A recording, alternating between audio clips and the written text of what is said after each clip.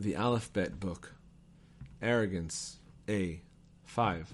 One can remedy one's arrogance by wearing tefillin that were on the head of a tzaddik.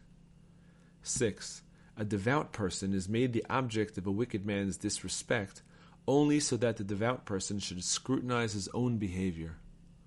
7. A person who is arrogant clearly is never satisfied with his lot.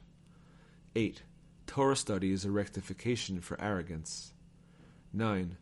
A person's arrogance causes drought. Clearly he has sinned in the past and will do so again.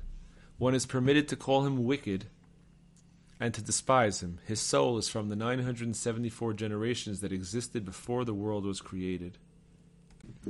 10. Disrespect, even towards heaven, helps a person get his way. Yet, arrogance is like a king with no crown. B. 1. Those who see people treating the Torah sages disrespectfully should know that great wars will break out in that country. 2. A person suffers headaches because he has shown disrespect for one of King David's descendants.